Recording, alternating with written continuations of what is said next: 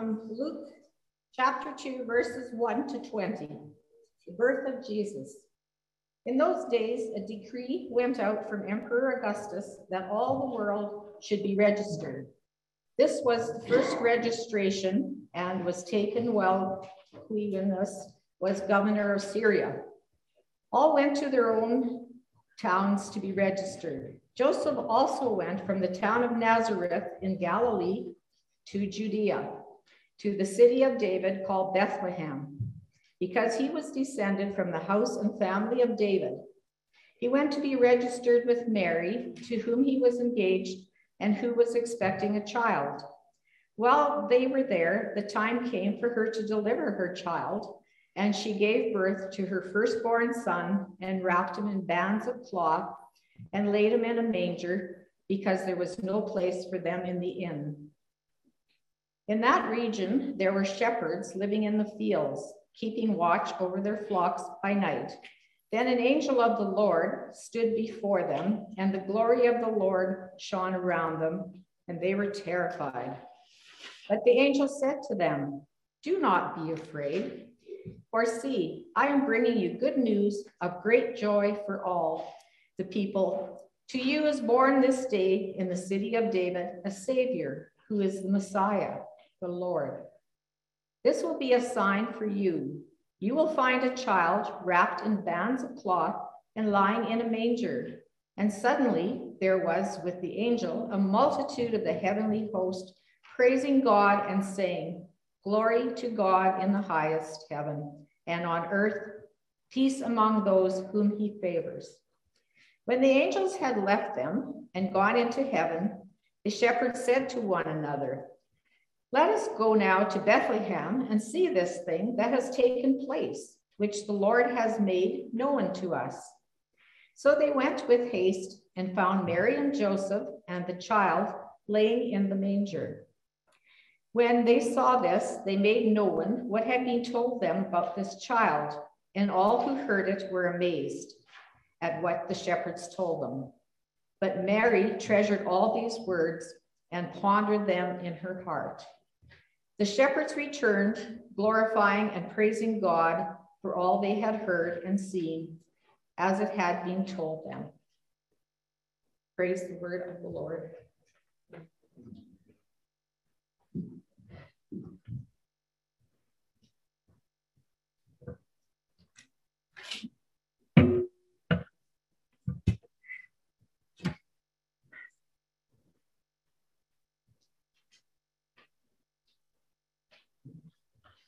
Unto you this night is born a Savior. Awesome. But like, Savior from what? This is the question that has been with Christians ever since this story was first told 2,000 years ago. From what are we saved? Depending on who you ask, and depending on where they live and when they lived, you're going to get a different answer. So for some folks, it's saved in the afterlife.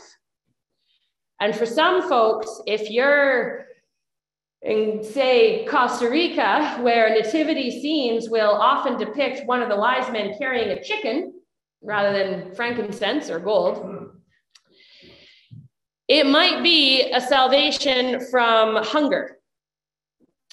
Or if, like the shepherds to whom these angels first appeared, you were under an oppressive tax system, under a military regime that claimed to bring peace throughout the world, maybe you needed salvation from the knock in the middle of the night. Or maybe you needed salvation from the endless cycle of debt that might plague you as a hand-to-mouth subsistence farmer. What we need saving from is an important question, because without that, how is this story good news? Why is this story worth telling every year? Why is it worth hearing and loving and repeating and interrogating and wondering about? I think it's kind of harder for first world Christians, honestly, Because, you know, we got food. Hopefully we have rent money. There's no one who's going to come check on how we voted in the last election or tell us how we're going to vote in the next election. There's no one who needs bribing in order to make sure that we actually get clean water. So, you know, life seems okay. And so, but I wonder, in this last year and a half of this everlasting, exhausting, maddening, and at times terrifying COVID, I wonder if we've had some of our illusions ripped away a little bit. We have a culture that tells us that if we try hard enough, if we work hard enough, maybe if we eat the right things, or if we exercise hard enough, or if we say enough positive affirmations, then anything is possible. So sometimes it isn't. Sometimes stuff happens for no reason we can see. Sometimes a global pandemic happens not because God is particularly mad at us, but because viruses happen, and viruses are a fact of life, and viruses keep mutating because viruses, like humans, want to live, and they will evolve and do what they need to do to keep living. And suddenly we discovered how little control we had and how much we needed other people. How much we needed people in China loading shipping crates and to bring cargo across the Pacific Ocean. We've discovered in the last couple months how much we need BC highways to be open for our stuff to get from the Port of Vancouver to Lanigan or Calgary or Toronto or wherever else we are. We've discovered how much we need human connection and our neighbors. How much we need unsung heroes who are underpaid and overworked in care homes and grocery stores and Amazon warehouses. We have discovered, again, that we are not islands unto ourselves, that we are not completely self-sufficient, no matter how hard we try and how much we work. And we have, I think many of us, had our hearts broken one way or another in this last year and a half. Whether it's stories of people in care homes who died without their loved ones there and without even the dignity of clean bed sheets.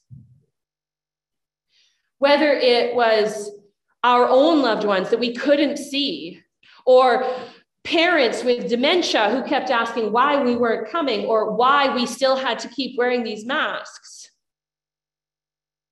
There have been and continue to be really painful stories. And so I just wonder sometimes if we, in this country of ours, in this province of ours, in this life of ours, need saving from the idea that we can do it completely ourselves, that we don't need anybody, that we can be self-made people. Now, I know that there are a lot of folks here tonight with strong work ethics, and I am not knocking that. And I am not knocking the stories of people who have come from dysfunction and chaos and managed to find a path of healing and wholeness and new life out of that. That is a miracle and a gift. But I wonder, in this story, when the salvation comes as a baby lying in a manger, a baby who can do little else than cry and feed and sleep. I wonder if salvation comes as a baby because a baby will crack our hearts open. A baby's vulnerability makes it very hard to be cynical. A baby's vulnerability will inspire perfectly rational, mature adults to make complete idiots out of themselves in an effort to make the baby laugh. The smell of a baby's head, the feeling of a baby falling asleep on our chest, that softens us and opens up all the defenses we thought we had and all the cynicism and masks we had to make us say, there is something really special here. And so I wonder if in this story, God comes as a baby because God comes not on a horse. God comes not as a mighty leader. God comes not with all the weapons and all the power and all the money, but God comes with all the love to say, you who think you are not worthy, you who think you have screwed up too many times to be given another chance, you who think that you are unlovable, that nobody wants you, you who think that your flaws make you unworthy to accept love, you who think that all you deserve is a toxic or abusive relationship, you who have so much pain that the only way to blot it out is the bottle or the needle, you are loved. And there is nothing, no mistake big enough, no pain heavy enough, no guilt ugly enough to come between you and that love. Friends, you know way better than I what your own demons are and what it is you need saving from.